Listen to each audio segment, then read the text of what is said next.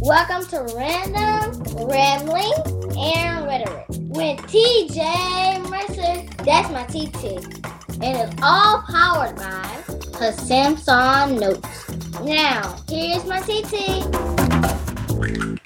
I just loves me some porta potties, said no one ever. I don't know about you, but the ickiest thing on the planet is when I am forced to use a porta potty. I try to hold my bladder until the last possible minute. And what about nasty public restrooms? Ew, public restrooms plus kids. Parents, what do you do as soon as you take them to a public bathroom? You make them hold up their hands and forbid them to touch anything. Then you get in the stall, there's no toilet paper or seat cover, you handle your business, come out, and then there's no soap or paper towels. Lord have mercy. Jesus is just not a good situation all around.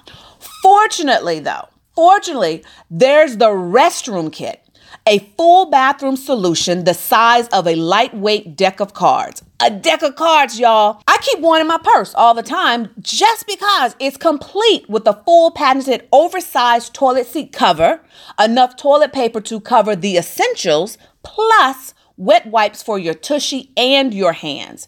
The restroom kit is a don't leave home without it necessity for your road trips, you going camping, the beach, festivals, basically any restroom that ain't yours. Even that friend of yours who's cleaning is not their strong suit. You know what I mean? So pop on over and visit therestroomkit.com. That's therestroomkit.com. And when you use the code RAMBLINGS, RAMBLINGS, you will get 15% off your purchase. So stop going to the bathroom without the full protection you need. Go get the restroom kit at therestroomkit.com. Yes, I. Hola. Hi, my people. Ooh, I was trying my best not to let myself go in because I was listening to the words of speaking to the atmosphere, and the tears are just right there, y'all. I ain't gonna lie. The tears are just right there because I'm watching God move. And it's got me in this place like I'm crying all day because I'm watching things that he had told me. They're manifested in front of my very eyes. And so the tears are right there. And I'm taking myself back to where I was speaking it into the atmosphere, what he was telling me. And it wasn't looking like what I was speaking, but I had to keep speaking. And so I just had to keep speaking it until it started looking like what I was speaking. And so I'm having a moment, and hopefully we're going to get through this because I feel like, ooh, Lord, Jesus, I don't know what you're going to do today, but already I feel it bubbling up in me. So let's, I want to make sure. Hey, everybody. Hey, Rochelle, Lashenda, Tish, Melissa. Who else I got?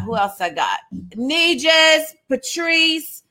Let me open up my other device. Because I like to just know how bad the delay is so I can pace myself. Or at least know what y'all got going on your end. Hold on.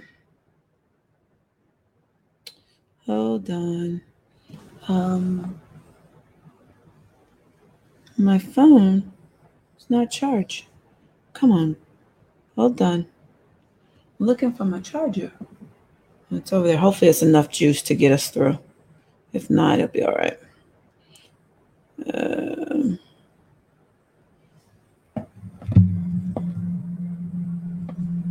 Okay. So let me get Facebook here. Okay, good. Because that was going to be my next question. Just thank you.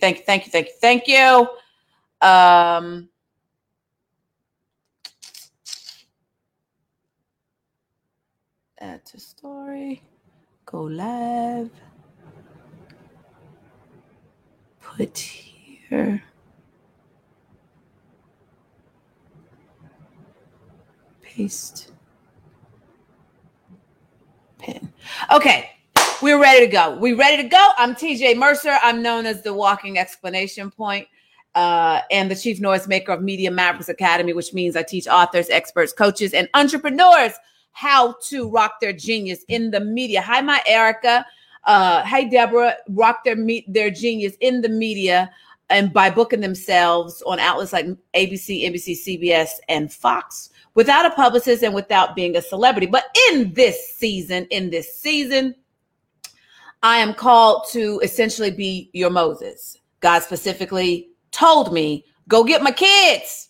They've been in Egypt for too long. You got to go get them. And I need you to let them hook their trains to your caboose. And so our anchor scripture for our season together for the whole month of August is Exodus 19:3. Then Moses went up to God, and the Lord called to him from the mountain and said, this is what you are to say to the descendants of Jacob and what you are to tell the people of Israel. And so if you are new, just know that we are anchoring ourselves on that part, those 7 words. This is what you are to say. This is what you are to say, because essentially that is what God told me. I'm going to give you what to say every day. You got to trust me. Then I'm going to show up and I'm going to tell you what to tell my kids every day.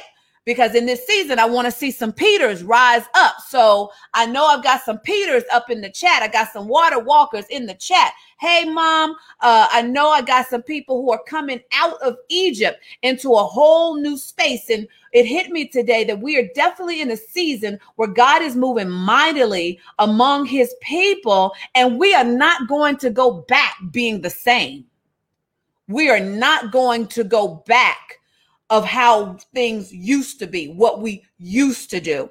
And so we are moving forward. And I was standing in the shower and it hit me like, yo, God, I got more time behind me.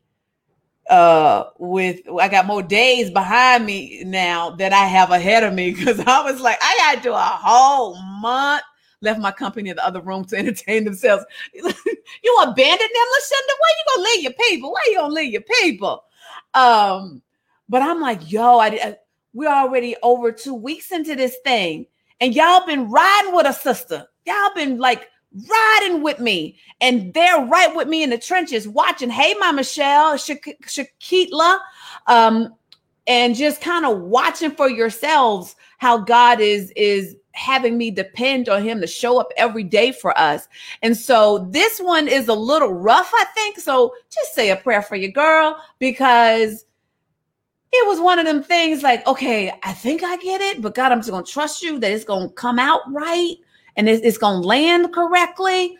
So this is, we have kind of landed on this theme of Peter.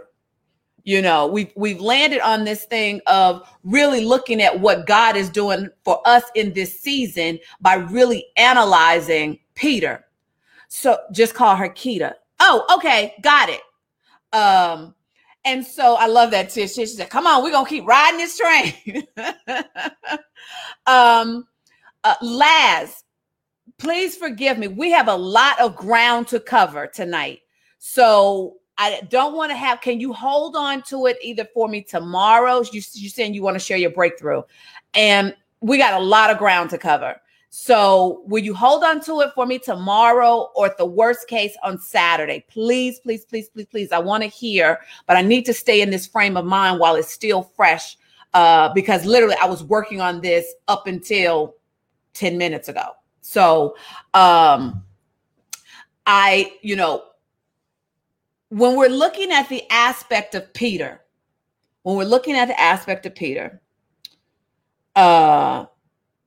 and we're now, I feel like God is going to have us turn the corner. But what he's been doing is laying the foundation of where Peter started, the journey Peter was on, and then ultimately we'll end up with where Peter landed. So tonight we're going to be taking a tour. We're going to be back and forth through the Old and the New Testament. We're going to be on tour. We're going to be moving quickly. We're going to be touring the scriptures. We're going to be moving quickly. I'm warning you now, it is a lot of scripture. I don't know why, but it is a lot of scripture that God has given us tonight as I walk this thing down for you. And it's my prayer that it becomes crystal clear, because to be honest with you, I don't know why he's laying it out like this.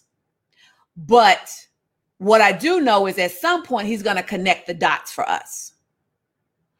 So if you've been on this journey with me since day one, and especially if you've committed to the whole 31 days, I just need you to trust that I trust that God is going to make all of this connect from what we're covering tonight. So we're going to be moving fast. So be alert, pay attention. Some of it is review. Some of it is going to be new.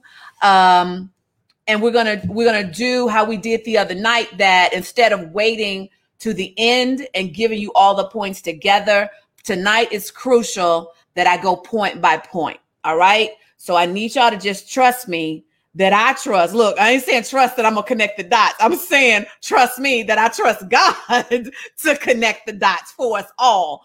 Because this was a kind of a different kind of day for me in my study of trying to figure out, like, God, I don't really understand the point.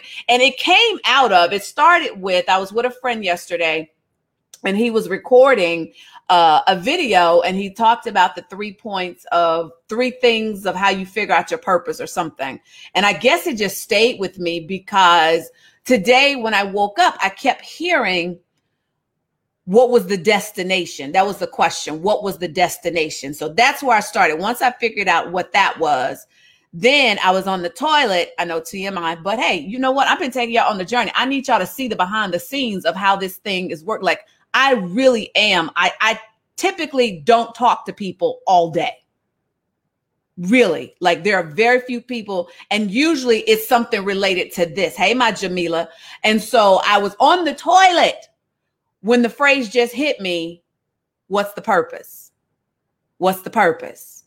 What's the purpose? And then I was like, okay, God, okay, what does that mean? What does that mean? And he was like, this is a season of, we are pivoting into our purpose.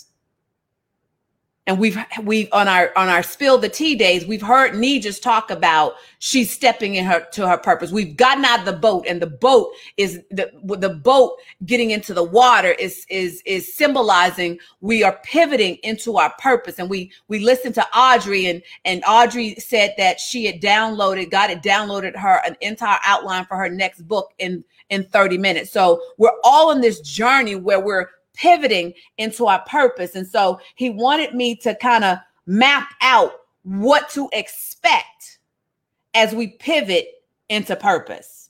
All right. So y'all ready to eat? Y'all ready to eat? Erica said, that's when I get my best downloads on the toilet. Yep. For me, it's the toilet or the shower, or now in the closet, for this season at least, but it was all toilet or the shower. Lynette says, yes, I see this in my life right now. I'm pivoting. All right, so let's eat. Let's pull up to the table. Let's eat. Let's go to John 1:42. John 1:42.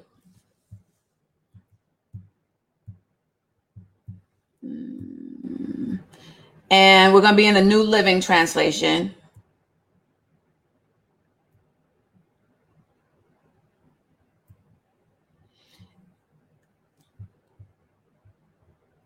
Yo, it looks like it is a long delay. Okay. Then Andrew brought Simon to meet Jesus. Right here, I just want to lay the foundation. Then Andrew brought Simon to meet Jesus. Looking intently at Simon, Jesus said, your name is Simon, son of John, but you will be called Cephas, which means Peter. So Peter is now getting who he is to be called. And I'm not sure if at the time, because Peter, from what I'm researching, Peter didn't know Greek. And so Simon didn't know Greek. And so Peter is a Greek name, and meaning Petros, I think, or something like that. Don't quote me. But this is the moment, his first encounter with Jesus and his first inkling of his purpose. Automatically, Jesus is changing his name and speaking to where he's going. Bounce over to Luke.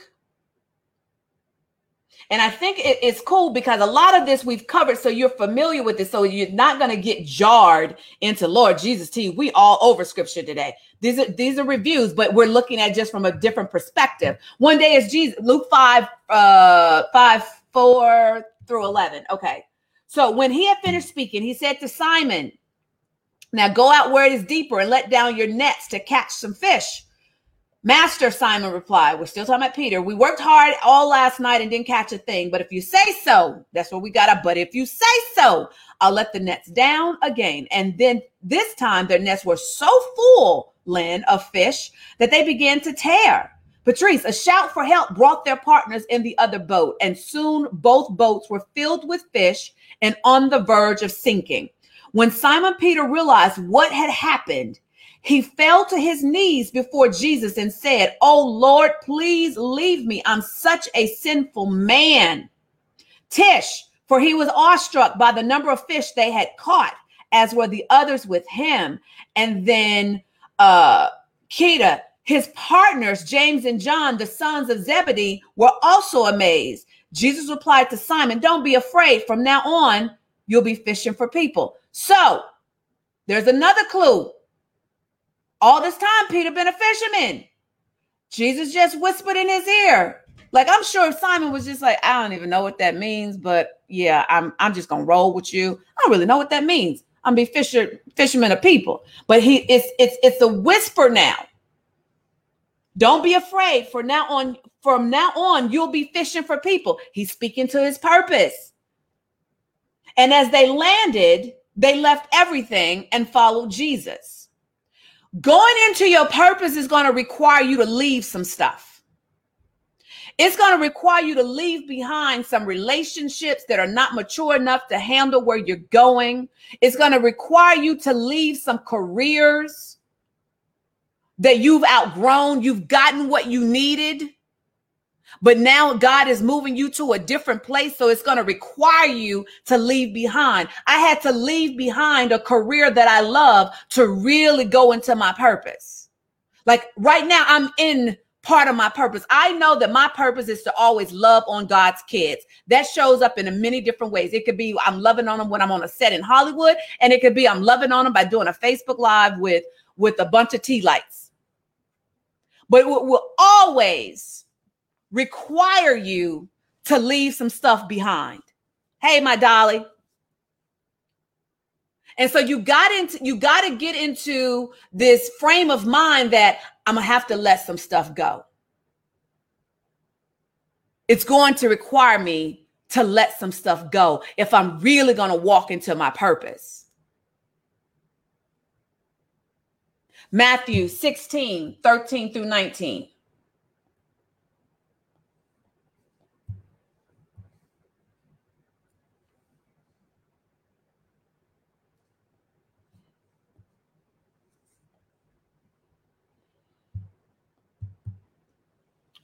When Jesus came to the region of Caesarea Philippi, he asked his disciples, who do people say that the Son of Man is? Well, they replied, some say John the Baptist, some say Elijah, and others say Jeremiah or one of the other prophets. Then he asked them, but who do you say I am? I want to know what y'all say, because y'all been rocking with me. Simon Peter answered, you are the Messiah, the Son of the living God. Jesus replied, you are blessed, Simon, son of John, because my Father in heaven has revealed this to you. You did not learn this from a human being. 18. Jamila, now I say to you that you are Peter. He's reestablishing what Peter's purpose is, which means rock. And upon this rock, I will build my church. Peter, start letting go of that fisherman life. You ain't got to walk away completely, but at some point, your purpose is going to outgrow you being a fisherman. At some point, you're going to have to let some stuff go that you've been. I know you are the best fisherman in the game, but I'm calling you to build my church. I'm giving you my legacy, Peter. I'm passing the torch on, and me passing the torch is you recognizing that you about to fish for my people, for my kids. And upon this rock, I will build my church. Upon you, Peter, I'm going to build my church, and all the powers of hell will not conquer it. And I will give you the keys of the kingdom of heaven, and whatever you forbid on earth will be forbidden in heaven, and whatever you permit on earth will be permitted in heaven. Peter, I'm transferring power. I trust you. But in order for you to do this, you got to let some stuff go. So the rest of our time I want to spend looking at the examples that Peter had and looking at it from a frame of reference of a training and the things that Peter was left with, understanding he about to step into his full purpose. Yeah, Patrice says, and let go of how I thought the story should go. Yeah, give your pen over to God. I promise you it's better. Because if anybody had ever told me that I wouldn't necessarily miss Hollywood on the level I was in, I would have been like, yeah, whatever. I love telling stories. But this way, I'm telling stories and I'm really touching people, and I can feel it. You know, I've been a storyteller. Millions of people have watched my story. Tens of millions at this point have watched my stories when I was in TV. But this feels good of loving on people through how God is showing me the word. You ready? So now the lesson really does begin. But I needed you to have a good idea of where we were headed. So let's go to Matthew 8:23 through 27 and start looking at some of the things that Peter was able to witness on how you walk out your purpose. Then Jesus got into the boat and started across the lake with his disciples. Suddenly, a fierce storm struck the lake with waves breaking into the boat. And if you've hit that share button, I so appreciate you. I always forget to acknowledge that, but I do not take it for granted that you guys think enough of what I'm teaching here that you want to share it with your peeps. Okay, so suddenly a fierce storm struck the lake with waves breaking into the boat, but Jesus was sleeping. His daddy created nature. And we've already discussed, and I've broken this down on an nth degree. So if you just picking up today, please go back. Hey, my Delmar, please go back and listen to how we've dissected this scripture so many ways. But Jesus was sleeping because Jesus was tired. He had been healing a lot of folk, and he was trying to catch a little nappy nap. 25, the disciples went and woke him up, shouting, "Lord, save us. We're going to drown." Jesus responded, "Why are you afraid? Do you know who I am? Yo, y'all got some little faith. Get your faith up." Then he got up and rebuked the wind and waves. Remember, I was just like, I don't understand why he rebuked them because they're doing what they do. But that's Jesus. You can stop at winding and waving however you want to. And suddenly there was a great calm. Jesus was present. He was in the boat. There's got to be calm. Jesus ain't dwelling in confusion and chaos. The disciples were amazed. "Who is this man?" they asked. "Even the winds and waves obey him." So I don't want to make the point just yet. I need us to pop over to Matthew 14 and read something else. And then I'm going to give you the point of reading these two scriptures again. 14:22 through 34. Immediately after this, Jesus insisted that his disciples get back into the boat and cross to the other side of the lake while he sent the people home. After sending them home, he went up into the hills by himself to pray. Night fell while he was there. Meanwhile, the disciples were in trouble. He's sitting there watching them. The disciples were in trouble far from land, for a strong wind had risen and they were fighting heavy waves. About 3:00 in the morning, Jesus came toward them walking on the water with his Obama swag. He was walking on the water with his Obama swag. When the disciples saw him walking on the water, they were terrified. In their fear, they cried out, "It's a ghost!" But Jesus spoke to them at once. Don't be afraid. No. He said, "Take courage. I'm here." Then Peter called to him, "Lord, if it's really you, tell me to come to you, walking on the water." "Yes, come."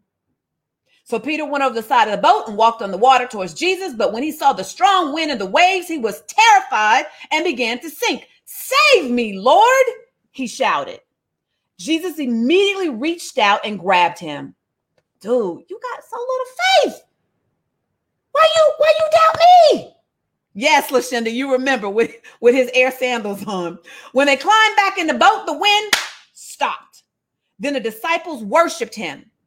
You really are the Son of God, they exclaimed. Now, here's what hit me when I was processing and looking at both of these scriptures where Jesus calmed the storm. There's something missing in here. There was something missing. Anybody pick up something that was missing? Anybody pick up something? Not one time was there ever a thought to turn back.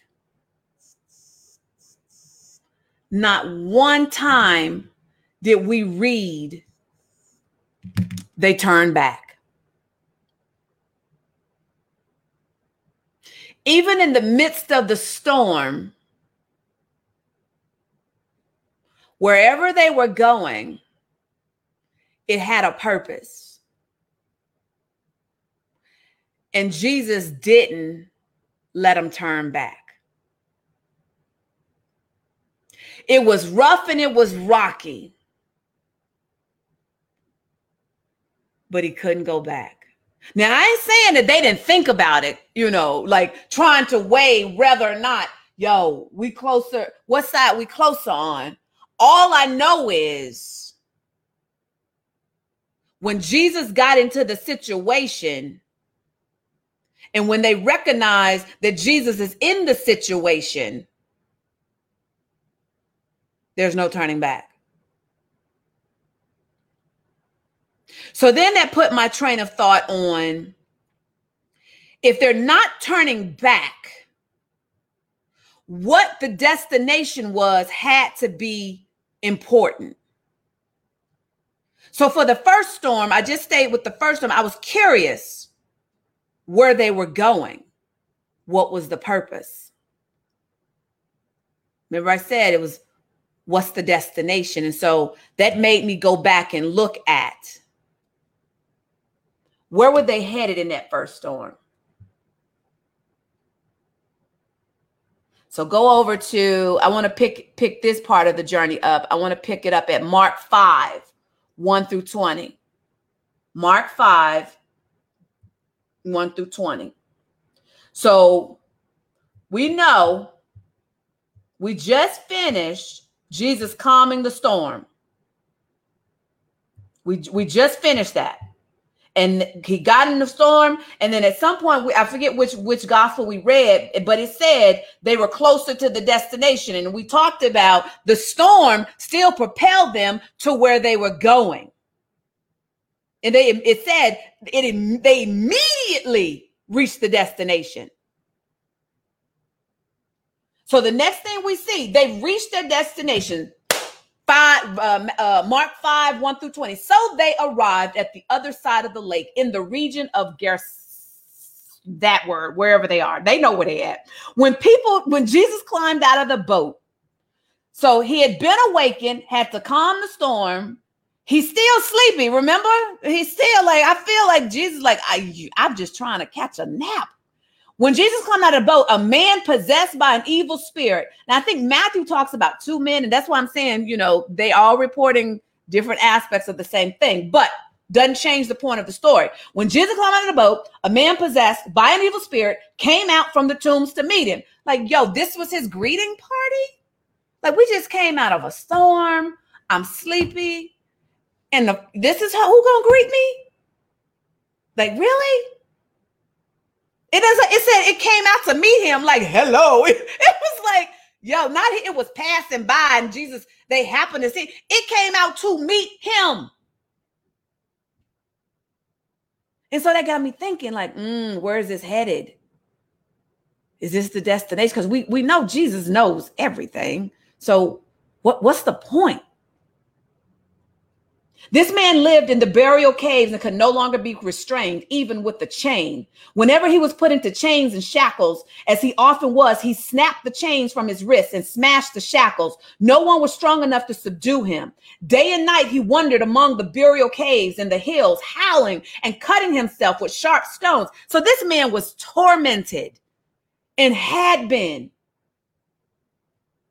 When Jesus was still some distance away, the man saw him.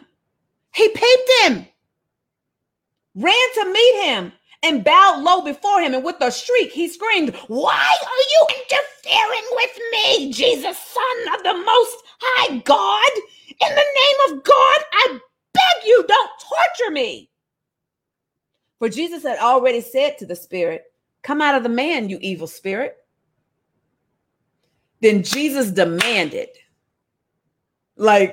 spirit has to bow down. He demanded. He didn't say, well, Jesus just asked his name. He demanded, "What is your name?" And he replied, "My name is Legion, because there are many of us inside this man." Then the evil spirits begged him again not to send them in some distant place. So they got to get permission. Y'all laughing at my voice. That's what I imagine the spirits are saying. They don't sound normal. I imagine that's how they sound. Where was I? You made me forget where I was, Tish. Okay, my name is Legion, because there are many of us. Then the evil spirits begged him again not to send them to some distant place. So they didn't want to go. They knew where they didn't want to go. And so there happened to be a large herd of pigs feeding on the hillside nearby. Send us into the pigs. So wherever they didn't want to go was worse than the pigs. And it says the spirits begged, "Let us enter them." So Jesus gave them permission. The evil spirits came out of the man and entered the pigs, and the entire herd of about 2,000 pigs, can y'all just imagine this, plunged down the steep hillside into the lake and drowned in the water. The herdsmen fled to the nearby town and surrounding countryside, spreading the news as they ran. People rushed out to see what had happened. A crowd soon gathered around Jesus, and they saw the man who had been possessed by the legion of demons. He was sitting there, fully clothed and perfectly sane, and they were all afraid. So could it be? Patrice said I should put some bass in the voice. Patrice, can you just go with the voice that I heard? You want me to talk like this? Could it be that Jesus was so committed to his assignment? He was so committed to his purpose for this one man who had been tormented. And get the juxtaposition of how it described early that he snapped from the chains and no one was strong enough to subdue him, and he had been cutting himself, to now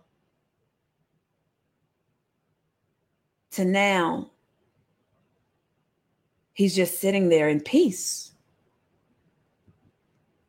So would you consider that they couldn't turn back because there was a purpose of why Jesus had to get to the other side of the lake?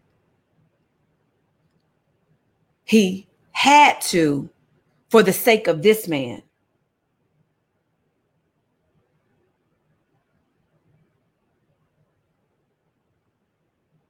So he couldn't turn his back on this man. And I'm believing that Peter is watching this. So he's seeing the commitment to purpose. Because no storm was going to let Jesus derail him getting to this man.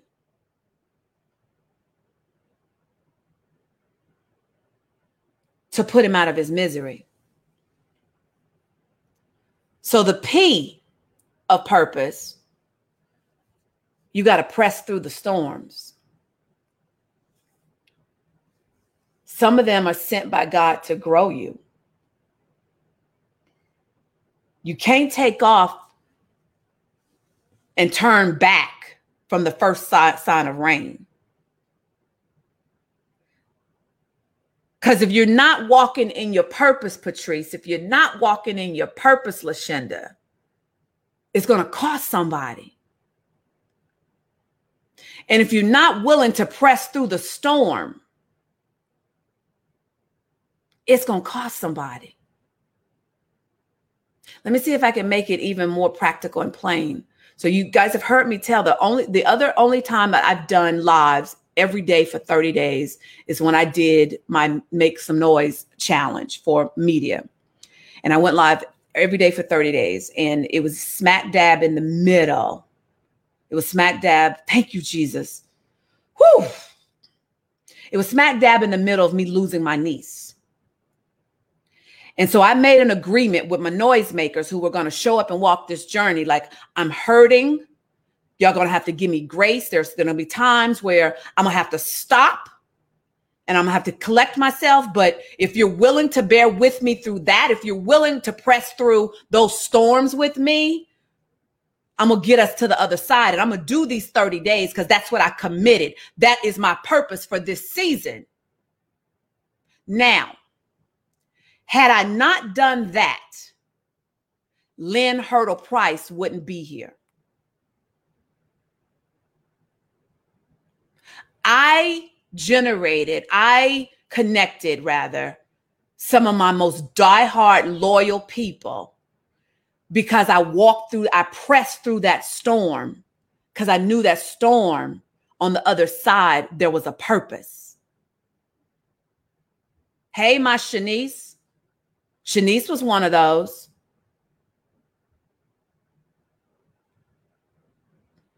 If I didn't press through my storm, Shanice Pruitt-Cleckley would have been the first Maverick to book herself on ABC, NBC, CBS, and Fox. She wouldn't have gotten the tools that she needed to find her voice and really own who she was. And had I not been in my purpose, had I not been willing to press through the storm to get to the other side, because I knew there were some people on the other side of my grief that needed me. So I had to press through that storm because there were people that God had assigned to me for that unique season that had I not, it would have impacted what they did next. So I couldn't let the grief stop me. I had to commit to the purpose. So you got to press through the storms to get to the purpose. Let's go to John 1:44 through 46. Shanice says, I got off my depression because of your obedience and pressing.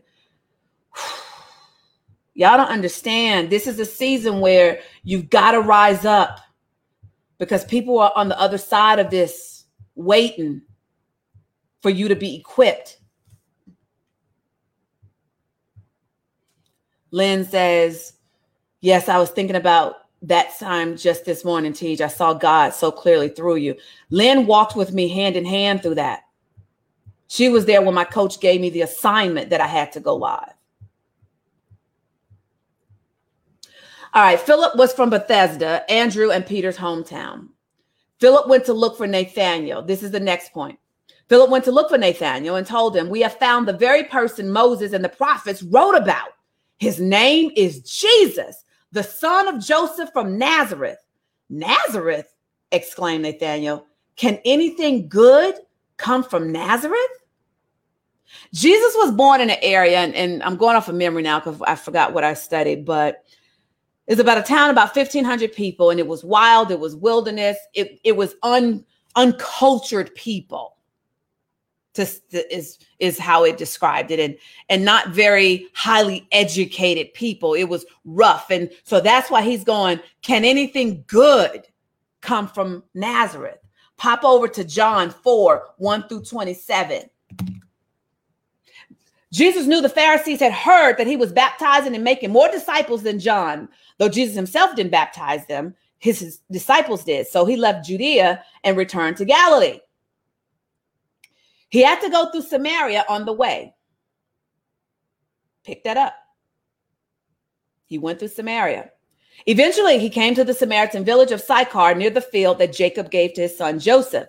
Jacob's well was there, and Jesus, tired from a long walk, sat wearily beside the well about noontime. Soon, a Samaritan woman came to draw water, and Jesus said to her, "Please give me a drink." He was alone at the time because his disciples had gone into the village to buy some food. The woman was surprised, for Jews refused to have anything to do with Samaritans. She said to Jesus, "But, dude, you're a Jew, and I'm a Samaritan woman. Why are you asking me for a drink?" Jesus replied, "If you only knew the gift God has for you and who you're speaking to, you would ask me, and I will give you living water. But, sir, you don't have a rope or a bucket." Pick that up. She switched her tone. She recognized that there was something special about Jesus. She was talking to him real common like. "You're a Jew. I'm a Samaritan woman. Why are you asking for a drink?" It was in Jesus' tone, I believe, on how he said it. He commands authority, because you see in 11, she switches it. "But, sir, you don't have a rope or a bucket," she said. And this well is very deep. Where would you get this living water? She's intrigued. "And besides, do you think you're greater than our ancestor Jacob, who gave us this well? Last, how can you offer better water than he and his sons and his animals enjoyed?" So Delmar, Jesus replied, "Anyone who drinks this water will become thirsty again, but those who drink the water I give will never be thirsty again. It becomes a fresh, bubbling spring within them, giving them eternal life." Here she goes again. "Please, sir," the woman said, "give me this water. Then I'll never be thirsty again, and I won't have to come here to get water." So she's coming at an unusual time because she's avoiding being seen because of the shame that she knows she's carrying. And so she's like, "Give me whatever I got to have to make sure I don't have to do this no more." And then watch the curveball. "Go and get your husband," Jesus told her. Really? This patriarchal society? Why I gotta have a husband to just get the water? You offered the water. Why you just tell me I needed to have a husband to get the water? "I don't have a husband," the woman replied. Jesus said, "You're right. You don't have a husband, for you have had 1, 2, 3, 4, 5. And you aren't even married to the man you're living with now. So you sonless girl, you spoke the truth." But she knew that knew there needed to be some respect on his name, because he just knew everything about her and she ain't told him nothing. And she looking like, "Well, do I look like the word of the garden tool? Like, do I look like that?" "Sir," the woman said, "you must be a prophet. So tell me, why is it that you insist that Jerusalem is the only place of worship, while we Samaritans claim it is here at Mount Gerizim, where our ancestors worship?" Jesus replied, "Believe me, dear woman, the time is coming when it will no longer matter whether you worship the Father on this mountain or in Jerusalem. You Samaritans know very little about the one you worship, while we Jews know all about him, for salvation comes through the Jews. But the time is coming, indeed." You're looking at him. It's here now, when true worshipers will worship the Father in spirit and in truth.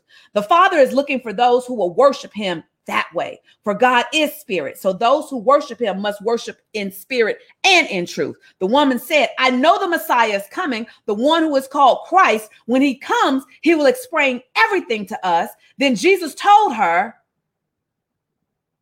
"I am the Messiah." 27. Just then his disciples came back. They were shocked to find him talking to a woman, but none of them had the nerve to ask, "What do you want with her?" or "Why are you talking to her?" The woman left her water jar beside the well and ran back to the village, telling everyone, "Come see a man who told me everything I ever did. Could he possibly be the Messiah?" You cannot convince me that Jesus didn't know that there was a purpose of him going through Samaria. You can't convince me that he didn't know. Let the disciples go, because this woman I got a date with. I got a date in a platonic sense, but I got a moment with this woman who she's already feeling shame. She's already been knowing she's been in sin for so long. She don't know how she's coming out of it. So to bring her and roll up on her with 12 other dudes, that ain't gonna help. I got a purpose, and my purpose is to get her out of this mess. And I got to approach her in a way that she knows I'm the answer to her prayer. So I'm going to let the disciples go on and go, because I got a purpose right here. He didn't have to stop, but he knew he had a purpose. He had to serve with this woman who he had to show her what was possible for her, because she was living with it for so long. So he had to come through and show what time it was. So now pop over to Luke 8, 43 through 50.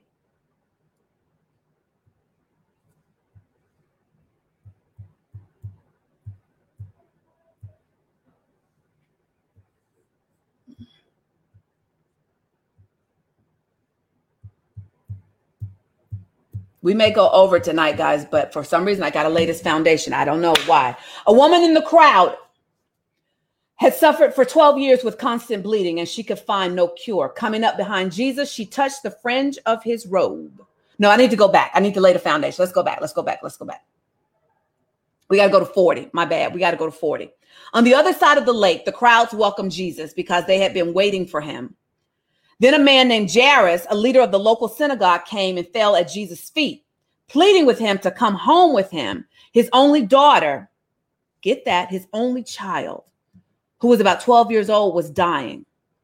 As Jesus went with him, so imagine the joy and the glee that this man must have had, that Jesus agreed to come heal his only child that was dying.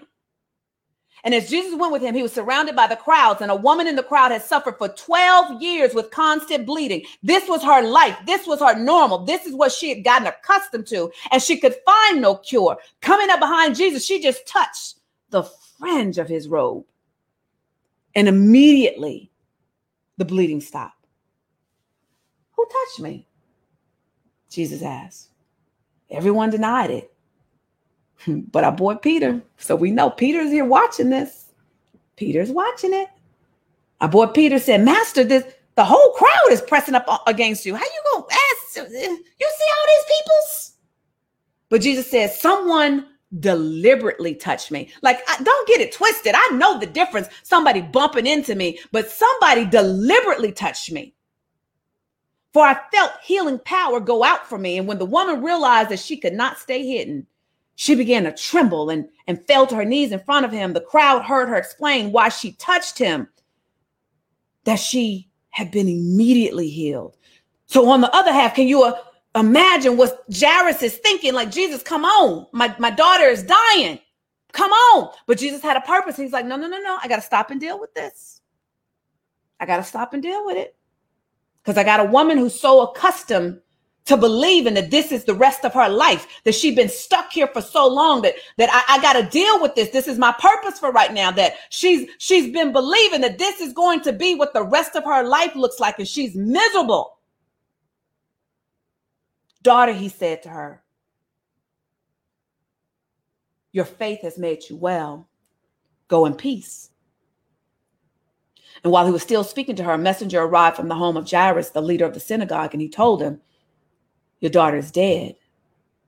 There's no use troubling the teacher now. But when Jesus heard what had happened, he said to Jairus, don't be afraid. Just have faith, and she will be healed. So can you imagine? You're on your way. The dude that has the answer that could save your child, he wants to stop and deal with some woman who wasn't even bold enough to come ask. Jairus is like, I was bold enough. You're just gonna roll up and just get what you, and my daughter's gonna die. But Jesus knew that woman, she needed that moment.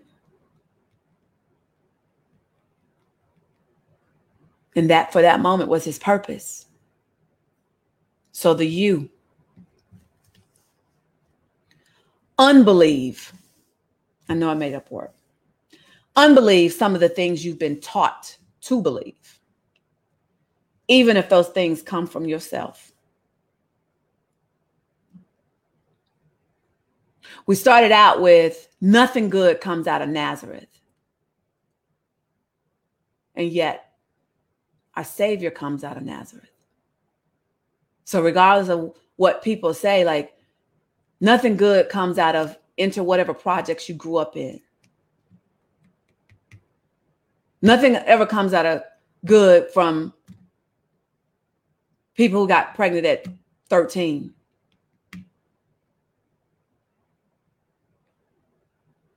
So for you to fulfill your purpose, you got to start unbelieving. That thing that's on replay in your mind of what's holding you back because nothing good comes out of it.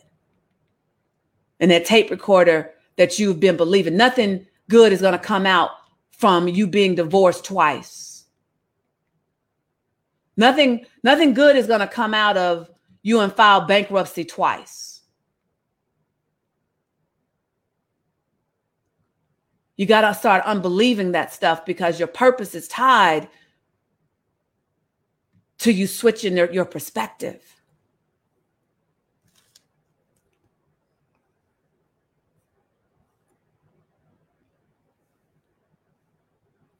Go over to Matthew 26.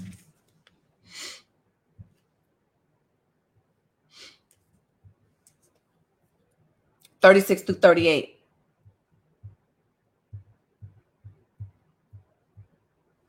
Then Jesus went with them to the olive grove called Gethsemane, and he said, "Sit here while I go there to pray." He took Peter and Zebedee's two sons, James and John, and he became anguished and distressed. His humanity had kicked in. His humanity had kicked in. And he was hurting. And he told them, "My soul is crushed with grief to the point of death. Stay here and keep watch with me." Even Jesus needed his people. He couldn't rock his purpose alone. So he called on his 12, and then he called on his 3. Go to John 21, 15 through 17.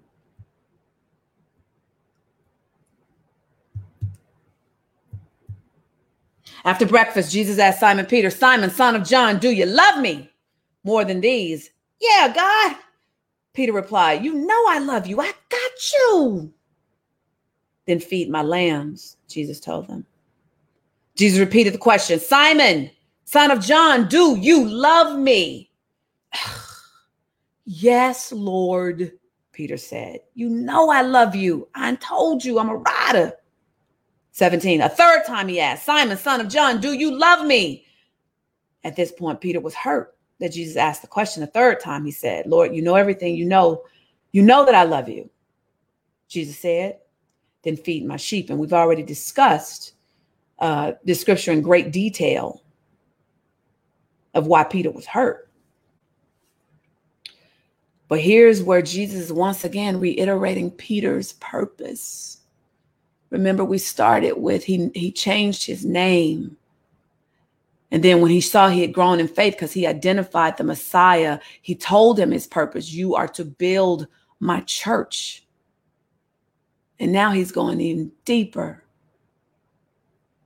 "I need you to feed my kids, Peter." Because Jesus knew he couldn't carry out his legacy without his boys, without passing the torch. The mantle had to be passed. One of the first things Jesus did when he came into ministry is he went and got his crew, his gang of disciples, because he knew the purpose was going to be tough and challenging. So there's no way he could do it by himself. So you got to resist the urge to be independent. Your purpose, Jamila, will require others. Audrey, Dana, Terrell, your purpose will require others, Miss Rochelle. And so Peter is watching this. He knows he's been riding with Jesus. So when it's time for Peter to awaken the Peter inside of him, he got to resist that urge to be independent. And we talked about this earlier on an earlier day. Needy. Culture has decided that it's a bad word to be needy. I'm real good. I'm mad. That's one lesson I'm mastered. I need help. I will tell people in a heartbeat because I know the vision God has given me and it's too grand. It's too huge. I know I can't cover it by myself. And we talked, was it yesterday? I said that song by, y'all told me it was Vicky Winans. Long as I got King Jesus, long as I got King Jesus, long as I got him, don't need nobody. That, no. I respect Miss Vicky, but no. That contradicts even what Jesus did. Instead, I will replace that with Hezekiah Walker's I Need You to Survive. I need you. You need me. We're all a part of God's body. Stand with me. Agree with me. We're all a part of God's body. It is his will that every need be supplied. You are important to me. I need you to survive. That's what it looks like to model Jesus. That's what it looks like. Luke 2.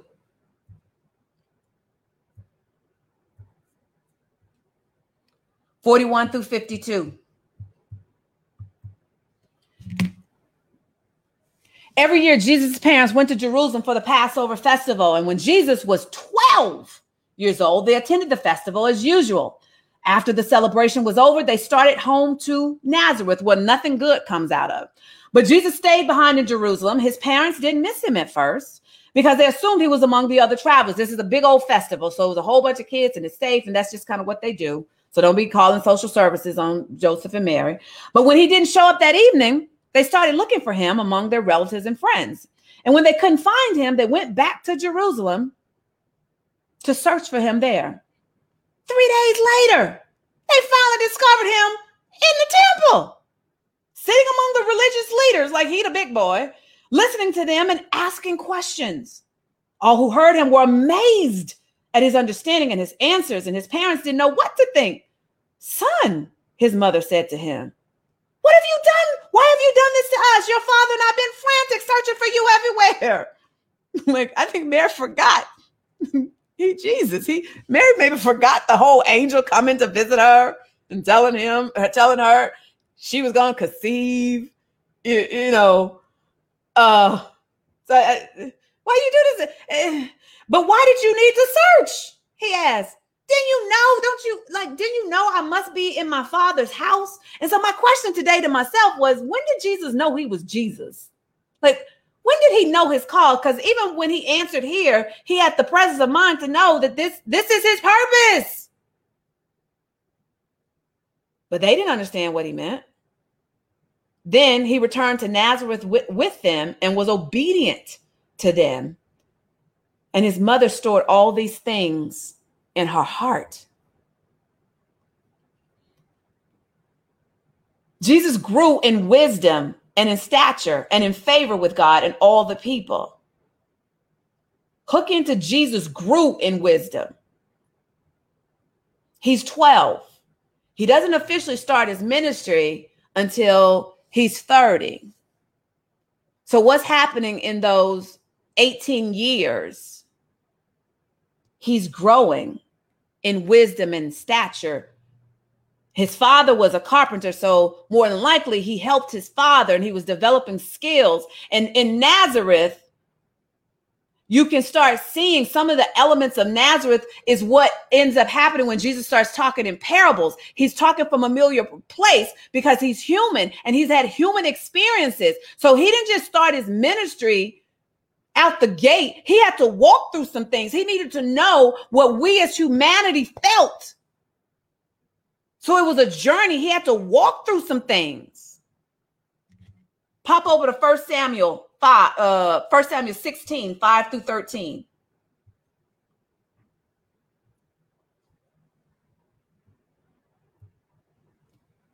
Yes. 4. I'm sorry. We started at 4. So Samuel did as the Lord instructed. When he arrived at Bethlehem, this is where Samuel was on his way to anoint David. When he arrived at Bethlehem, the elders of the town came trembling to meet him. What's wrong? They asked. Do you come in peace? Yes, Samuel replied, I've come to sacrifice to the Lord. Purify yourselves and come with me to the sacrifice. Then Samuel performed the purification rite for Jesse and his sons and invited them to the sacrifice too. So Jesse is David's father. When they arrived, Samuel took one look at Eliab, I think that's maybe his name, he knows his name, and thought, surely this is the Lord's anointed. Hold up. But the Lord said to Samuel, wait, hold up, yo, listen. That's how y'all end up with Saul. Y'all was judging by appearances. Don't judge by appearance or height. For I have rejected him. The Lord doesn't see things the way you see them. People judge by outward appearance, but the Lord looks at the heart. Then Jesse told his son Abinadab to step forward. He know his name. To step forward and walk in front of Samuel. But Samuel said, this is not the one who the Lord has chosen. Next, Jesse summoned Shemiah. But Samuel said, neither is this the one the Lord has chosen. 10. In the same way, all 7, 1, 2, 3, 4, 5, 6, 7 of Jesse's sons were presented to Samuel. But Samuel said to Jesse, the Lord has not chosen any of these. And I'm wondering, Samuel's like, yo, he ain't chosen none of God. Did I miss you? Did I miss you? Then Samuel asked, are these all the sons you have? They're still the youngest, Jesse replied, but he out in the fields watching the sheep and goats. Ain't no way you could be anointing him. He a little runt. Send for him at once, Samuel said. We will not sit down to eat until he arrives. So Jesse sent for him. He was dark and handsome with beautiful eyes. And the Lord said, that's it. That's the one. Anoint him. Can you imagine? I imagine David, he been out there with the sheep and the goats and he dirty and stinky. And God is still saying, yep, watch what I do with this one. Watch me work. So as David stood there among his brothers, they like, yo, what is happening here? Like, David. Samuel took the flask of olive oil he had brought and anointed David with the oil, and the Spirit of the Lord came powerfully upon David from that day on. Then Samuel returned to Ramah. Now, it doesn't go on to say that David immediately moved to the palace and started balling out of control. It's like, no, David had to go back to the sheep and the goats because there was more prep to happen. He had to go back. And then let's go over to 16. Let's go down to 16, 20 through 37. No, that's wrong. That's not the right. Hold on. No, I'm sorry. That's wrong. Not First Samuel. I don't know where I got that because there's no 30. Was there even a 37? No, see, I told you I was going to mess up. Going over to 17, 1 Samuel 17. We're going to start at 17. So 17, 17. How did I get 1 Samuel 16, 20 through 37? Where did that come from? One day, Jesse said to David, so ain't nothing changed. David has been back. So there's a battle going on. Goliath is out there, taunting everybody. David's brothers are out. David's brothers are out fighting in Saul's army. This is what is happening. And Goliath is like, raw, I that defy the armies of Israel today to send me a man who will fight me. When Saul and the Israelites heard this, they were terrified. So everybody's scared of Goliath because Goliath is like 8 foot. Let me go back because you need to know this. He will go to 4, 1 Samuel 17, 4. Pick this up. Goliath was over 9 feet tall. So we'll say 9 feet. Size of a bear. Okay, that's how big Goliath was. So one day, 17. One day, Jesse said, y'all with me, y'all? Y'all with me? I know we all over the place, but are you tracking with me? Let me just check in with y'all. Let me check in with y'all while I take some tea. Let me check. Y'all with me? Y'all still tracking with me? I warned you, though, that we're going to be on tour. All right, Yvette says she here. Okay. Is that it, Yvette? Everybody else? I lost them? Audrey says she tracking. Okay. So where was I? One day, 17. Oh, I like that. Talena's like, we in this thing. One day, Jesse said to David, take this basket of roasted grain and these 10 loaves of bread and carry them quickly to your brothers.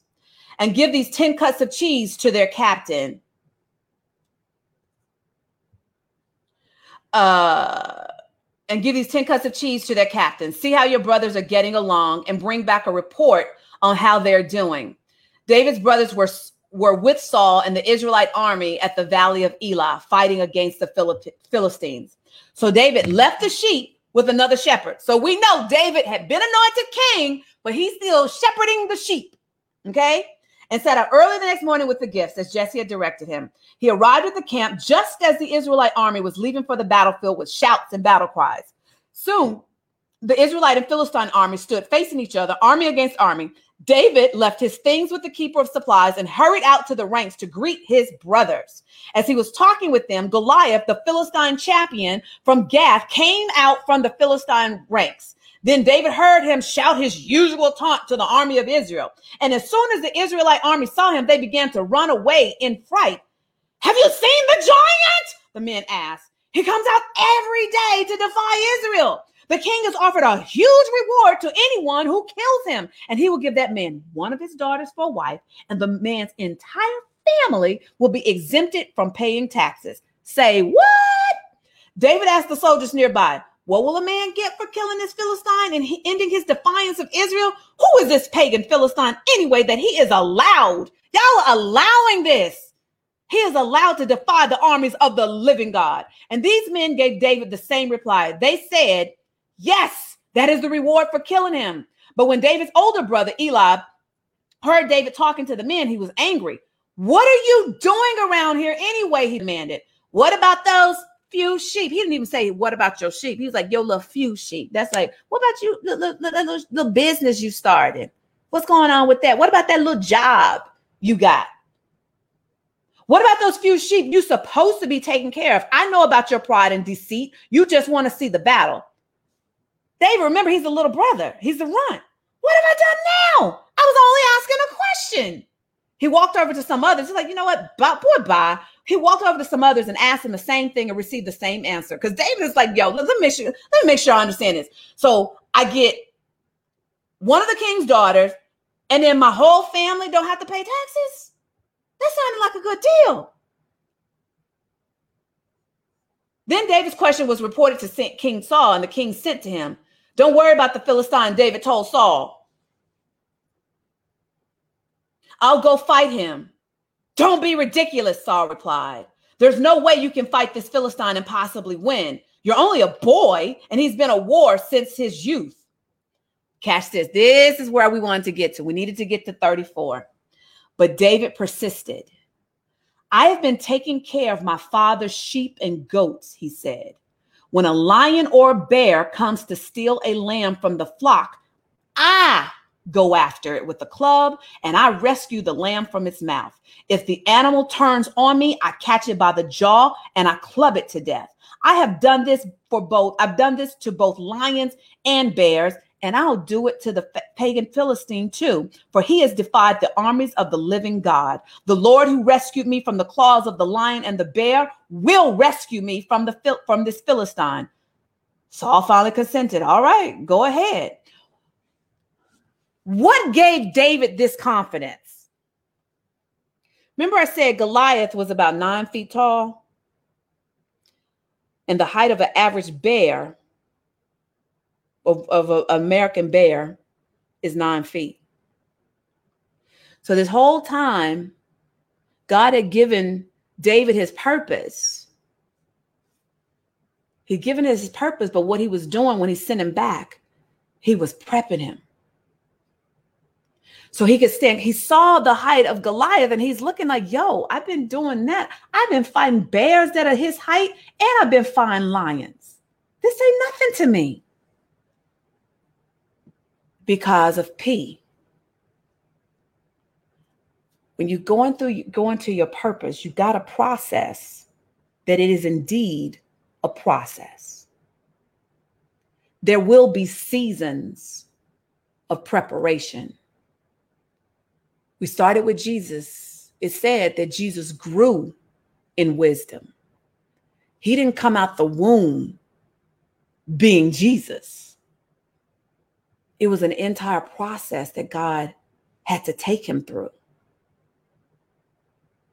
David was out in those fields. He wasn't realizing what he was doing and what the process was doing, but it was building his confidence because God knew the giant that was coming was going to be the size of the bears he had been fighting. So that's why David could walk with such confidence. Like, dude, I've been doing this for however long, David, I've been doing this. I can do this in my sleep. So this ain't nothing. And you telling me, and I got an incentive now? Usually I'm just trying to save my lamb. Now you telling me my whole family ain't gonna have to pay taxes and I'm gonna get ready to get a bomb wife and all I gotta do is fight something that I've been fighting my whole darn life?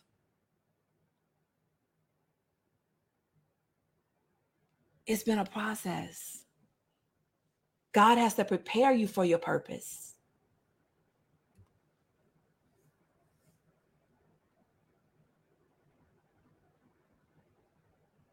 He didn't just wake up knowing he could fight Goliath. God was preparing him for that without him knowing. It is a process. Genesis 3, 1-7. Genesis 3, 1-7. The serpent was the shrewdest of all wild animals the Lord God had made. And one day he asked the woman, did God really say you must not eat the fruit? Did God really say? Did God really say that? You must not eat the fruit from any of the trees of the garden? Of course we may eat fruit from the trees in the garden, the woman replied. It's only the fruit from the tree in the middle of the garden that we are not allowed to eat. God said, you must not eat it or even touch it. If you do, you will die. You won't die, the serpent replied to the woman. God knows that your eyes will be open as soon as you eat it, and you will be like God, knowing both good and evil. The woman was convinced. She saw that the tree was beautiful. It had some red bottoms on, and its fruit looked delicious.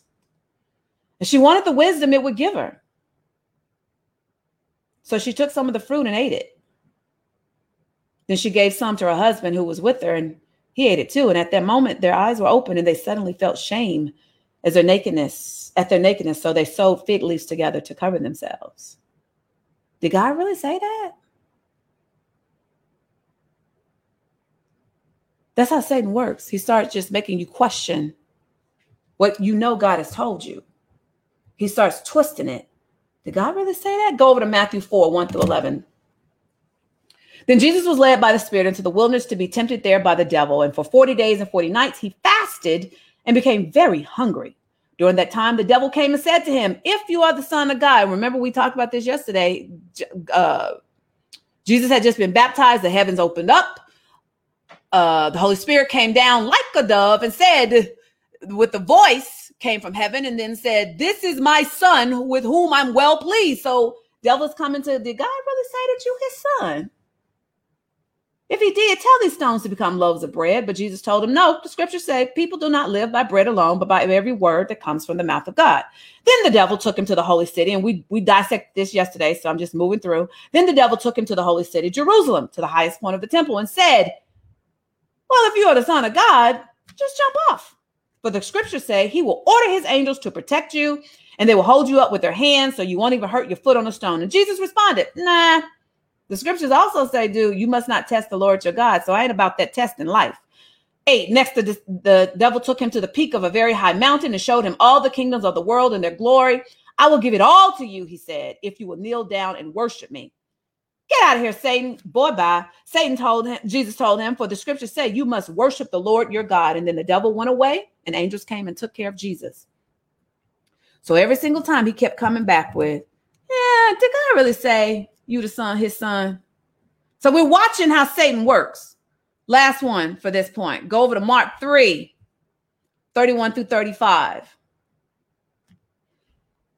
Then Jesus' mother and brothers came to see him. They stood outside and sent word for him to come out and talk with him. There was a crowd sitting around, and someone said, your mother and your brothers are outside asking for you. Jesus replied, who is my mother? Who are my brothers? Then he looked around and said, look, these are my mothers and brothers, and anyone who does God's will is my brother and sister and mother. There's one other, I forgot something. So I want you to look at this too, because I need to make this point. Hold on, I got to go back to my notes and see. Mark, let me double check myself. Hold on before I give it to you.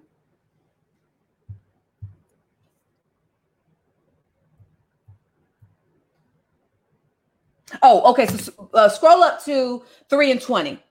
One time Jesus entered a house and the crowds began to gather again. Soon he and disciples couldn't even find time to eat. 21 is where I want to make the point. When his family heard what was happening, they tried to take him away. He's out of his mind. They can't believe something good came out of Nazareth. And so his own family is trying to convince him out of his purpose. And not because there's no ill intent. Remember I told you my sister and my cousin had an intervention when it came to me selling my house, and they meant well, but I knew what God had told me, and I knew they were coming from a place of love. So his family heard what was happening, and they tried to take him away because they thought he was out of his mind. So the O, overcome Satan's whispers by consistently reminding yourself what God said. That's why Adam went wrong. Eve went wrong. She entertained Satan and she didn't just keep repeating herself. This is what God said. This is what God said. This is what God said. I got to hold on to my purpose because this is what God said. So we see it demonstrated through Jesus's temptation from the devil. He kept coming back with what God said in his word. Every time Satan would go, yeah, but if you really are the son of God, that's how he said, he questioning that. So Jesus had to come back with what God said. And sometimes, not intentionally, we've talked about how subtle Satan really is.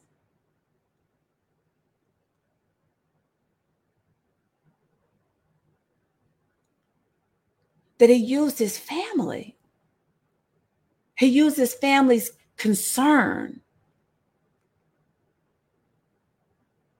to try to derail the purpose.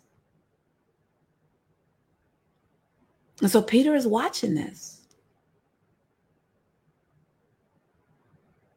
Peter's observing and learning this, that Jesus didn't let nothing, not even his own fear, get in the way of his purpose.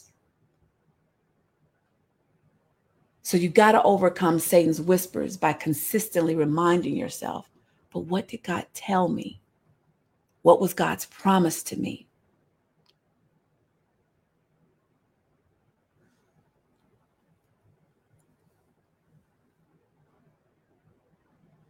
Go to John 4, 1 through 27.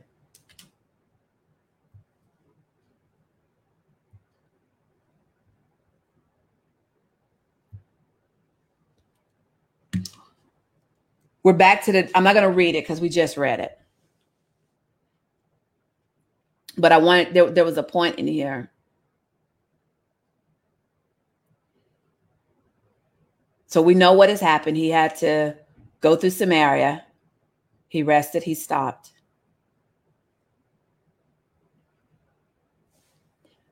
Okay, so that's that one. We don't have to reread that. Go to Luke 9.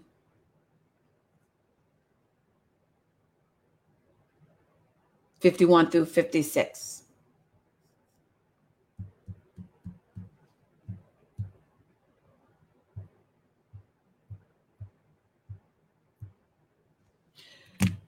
As the time drew near for him to ascend to heaven, Jesus resolutely, catch that, he resolutely set out for Jerusalem. He was so into his purpose that nothing was going to stop him.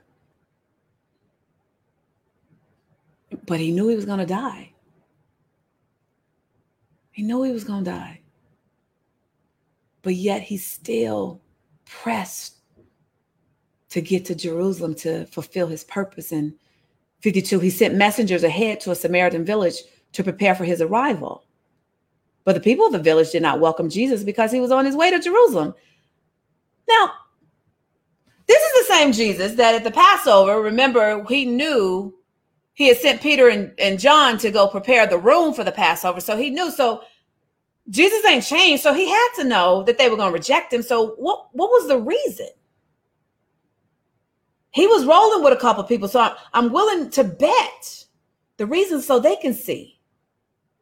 But the people of the village did not welcome Jesus because he was on his way to Jerusalem. And when James and John, that's who he rolling with, James and John was Peter's road dog. Remember, it's usually Peter, James, and John. But for whatever reason, Peter wasn't here. Or maybe Peter was, and they just didn't mention it. But when James and John saw this, this is to me showing why it was Peter, James, and John as Jesus' road dog. It was like Jesus gets to be the lamb. James and John and Peter get to be the lions and the tigers that's protecting. Because look at what they said. When James and John saw this, they said to Jesus, Lord, should we call down fire from heaven to burn them up? Overkill? Like, I don't know. I bust out laughing when I read that. I'm like, yo, dude, you went nuclear. Like, you went from 0 to 60.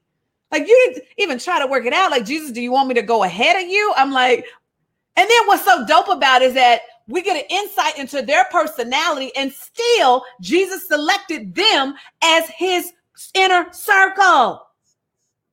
That's what's so dope about this too. He knew they got these tempers. Peter is capable of cutting folks' ear off. James and John it's like they is bouncers. You know what I'm saying? Like, you don't handle it, Jesus, but I will. Why don't we just burn the city down? They don't want to put some respect on your name. They don't know who you are. We'll just make it just burn. I was just like, yo, there was no,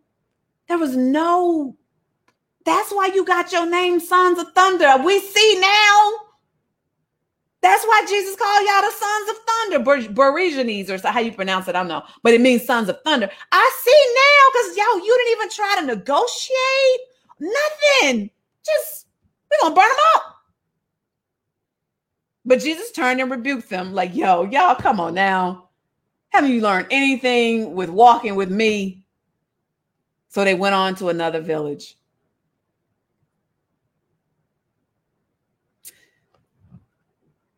As you're pursuing your purpose,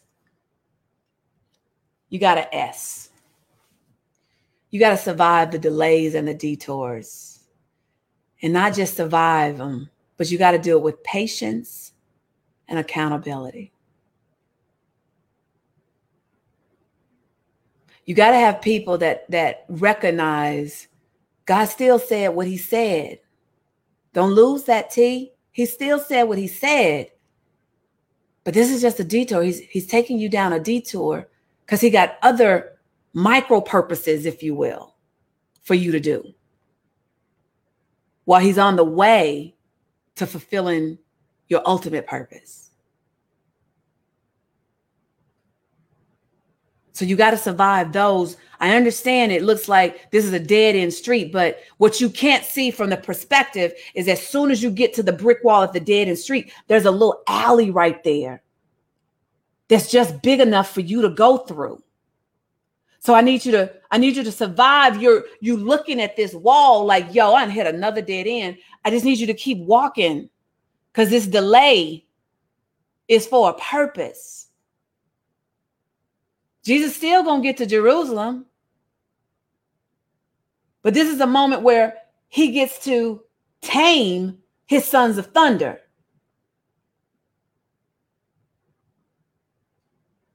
Because you can't convince me Jesus didn't know that Samaria was going to reject him. So there had to be a purpose of why he took them this way. Because he knew that James and John had their own assignment. They rode with Peter, so they're going to talk, and they're going to be like, yo, so Jesus, dude, Peter, can you believe that Samaria rejected our dude? And I was ready. I'm about that thunder life.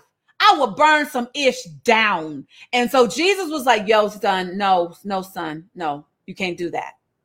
So he didn't let me, Peter. But what that taught me that I got to work on my knee-jerk reaction to things. Because that could have cost me. That could have cost the whole reputation and the purpose that we're supposed to be here doing. So that's what I learned here, Peter. You know that was good told to Peter. That's his boys.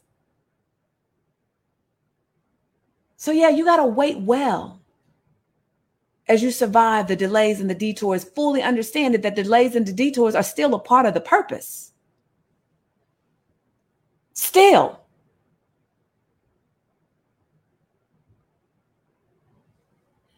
And lastly, Mark 6.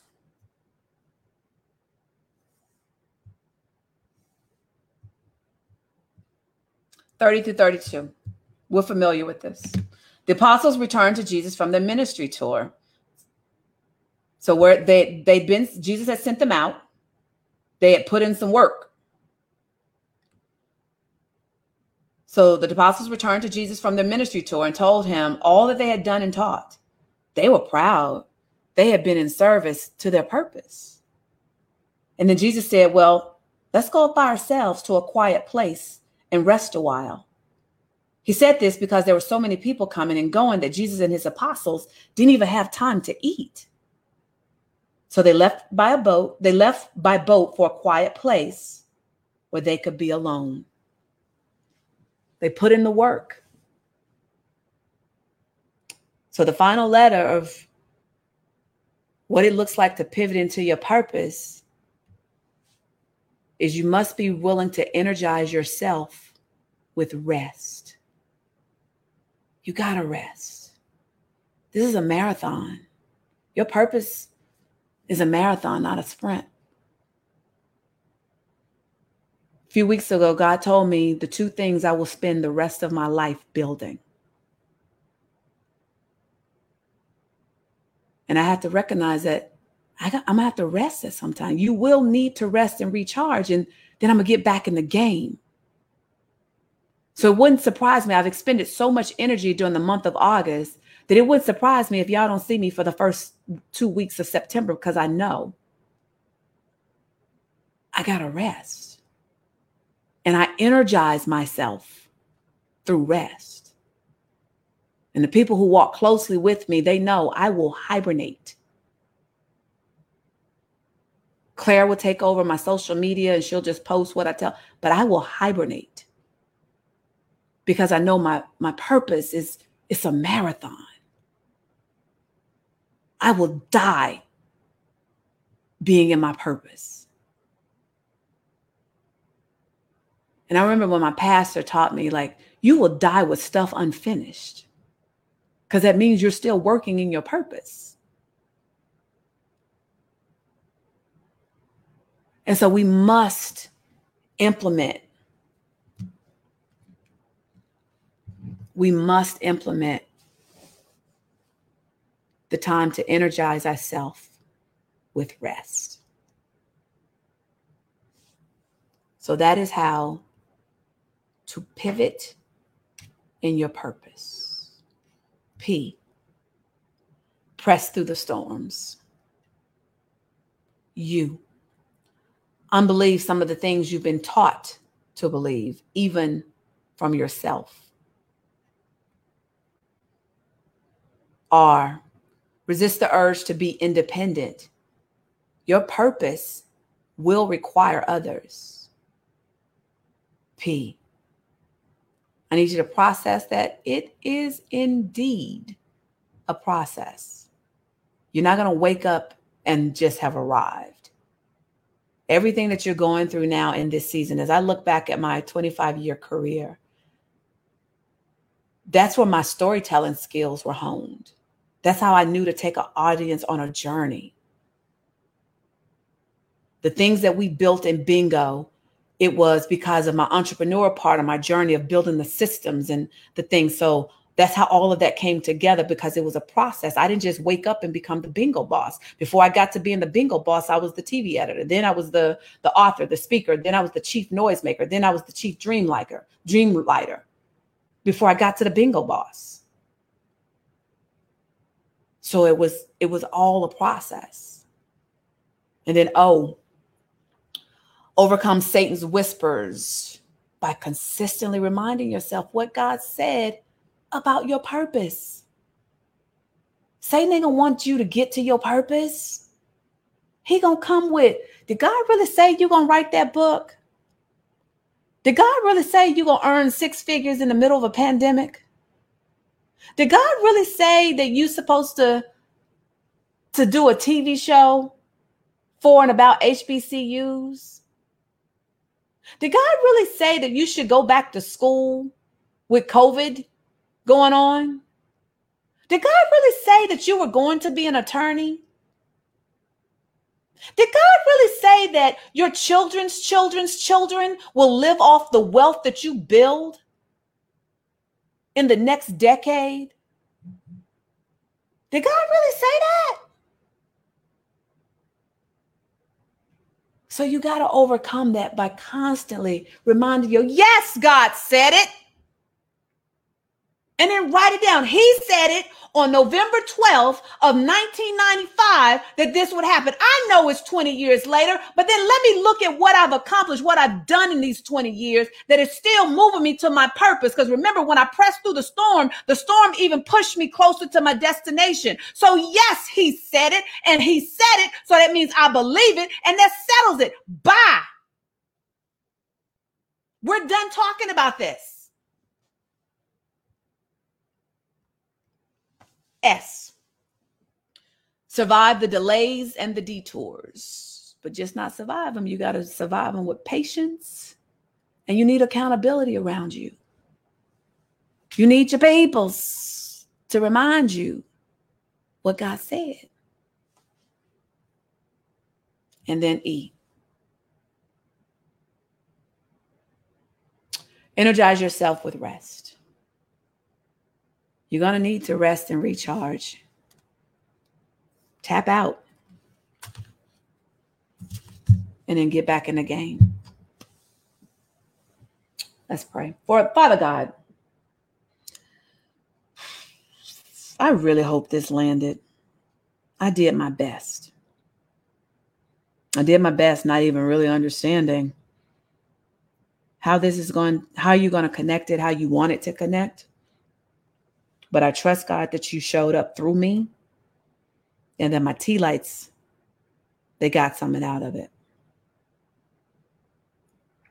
I thank you, Lord, that they trust you, so they trust me.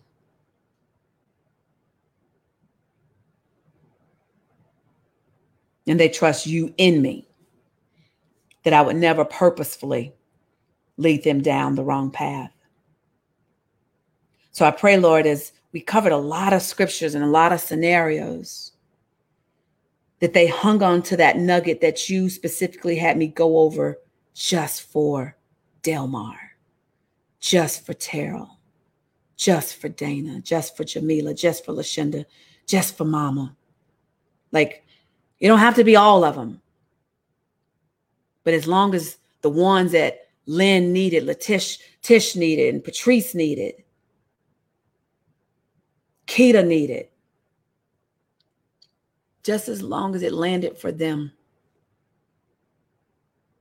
my job is done. So I pray, Lord, that you're pleased with how I handled your word of what you gave to me to give to them.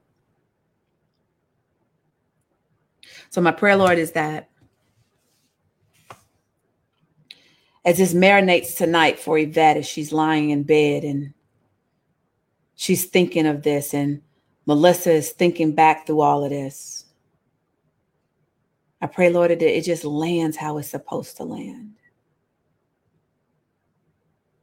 Then when Audrey is doing her process of writing it out or sketching it out, that she starts to see dots connect that I couldn't even see. And Nee just goes to bed and think about, okay, I get it now, God.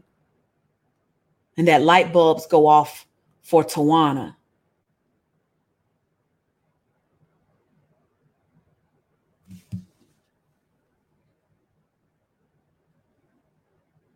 And that the dark places become light for Dolly. I thank you, Lord God, that your word will land as you want it to land. Thanks you for letting them hang in there with me. We're going longer than normal on the teaching nights. So thank you for giving them the grace and the patience to hang in there with me. In Jesus' name, amen. All right, peeps, my tea lights, we'll count it down. Y'all good? Before we count it down, y'all good? I know it was a lot, but I hope I did present it in a way that it's making sense and that the foundation is laid for wherever God has taken us. So let me know if you're good. Let me know if you're good. All right, in 10, 9, and homework over the next 2 weeks. I forgot about this. Homework over the next 2 weeks, y'all. For those of you who are willing, can you send me, I don't know why I'm asking for this. I'm just going to be honest with you. He hadn't told me, but this is what came to me. That can I have 3 to 5 personality traits of Peter that resonate with you, as we've studied Peter intensely for these last 2 weeks? Like, we know I don't want the common ones that we've talked about. We know he was impetuous. We know he had knee-jerk reactions. But if there's something deeper, will you commit to shooting an email to hi there at MediaMavericks.tv? And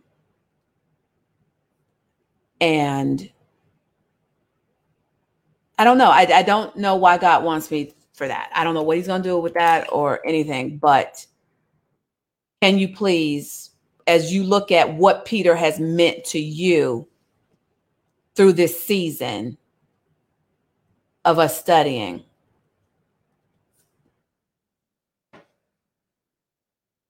will you email that to me? Deborah says, just know I'm using, they had to stay in the storm because of purpose. That will preach. Hopefully it did tonight. Thanks, Deborah. I don't know where I was. 6. Drew and another classmate that didn't recognize you. Who, Lashenda? If you don't want to say their name, inbox me. Who? 5. Thank you, Tara, for posting the email for me. I'm sorry, guys. I'm drained because it was really resting on me. Like, God, I don't know what you're doing or how you're going to connect that. I just pray that it landed. 4, 3, 2. Like, he's giving me several subjects. It's like, and it's interesting. He's, making all of these lists.